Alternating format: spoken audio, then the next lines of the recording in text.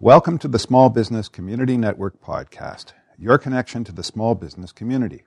Visit us online at www.sbcncanada.org and find out how we can help your business grow. We're proudly supported by TELUS, the future is friendly, and by Prime Information Security, because business is risky enough.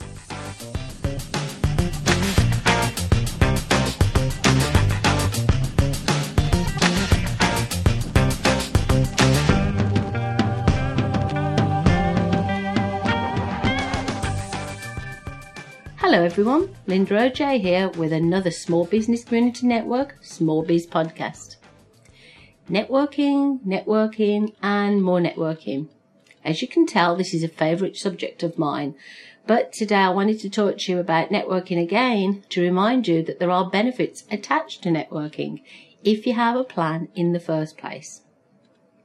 Whether you're a new business or an existing business, networking consistently is important. If you are too busy to enjoy traditional face-to-face networking, the next best thing is the online resources. But in reality, being able to do both offers the best results. There are those people who attend every networking event out there. Morning, lunchtime, noon, and evening. They connect, they collect lots of business cards, they return to their office very tired, and the pile of business cards are forgotten. The neglected business cards start to pile up. No follow-up is possible because the person is playing catch-up with working in and at the business in between attending all the networking events. That's a big no-no and a situation that offers very little, if any, benefits. Have a plan before you start to network, but know why you are networking. Also, what time do you prefer to network? Breakfast networking is popular, but I could never get the hang of eating the breakfast and talking at the same time. The same applies to lunch networking if food is part of the equation. Here is a tip I offer to everyone, and some people find my tip works, others don't even try it, so they'll never know, and some people don't need to use this tip, which is okay.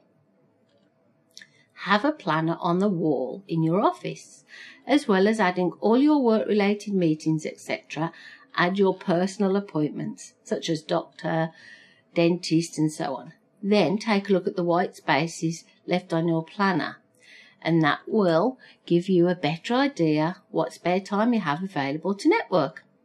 Before you dive in and register to attend every event going, explore the different networking organisations, meetings out there. Know your budget, if the event has a ticket price or a membership option. Find out what happens at the event, who the organisers are, and, if possible, chat with them and ask them questions. Once you have determined what time works best for you and which events you want to try out, be sensible with your investment in time. Attending fewer events will mean you can be consistent and attend them on a regular basis and follow up on a regular basis, and that consistency offers many rewards.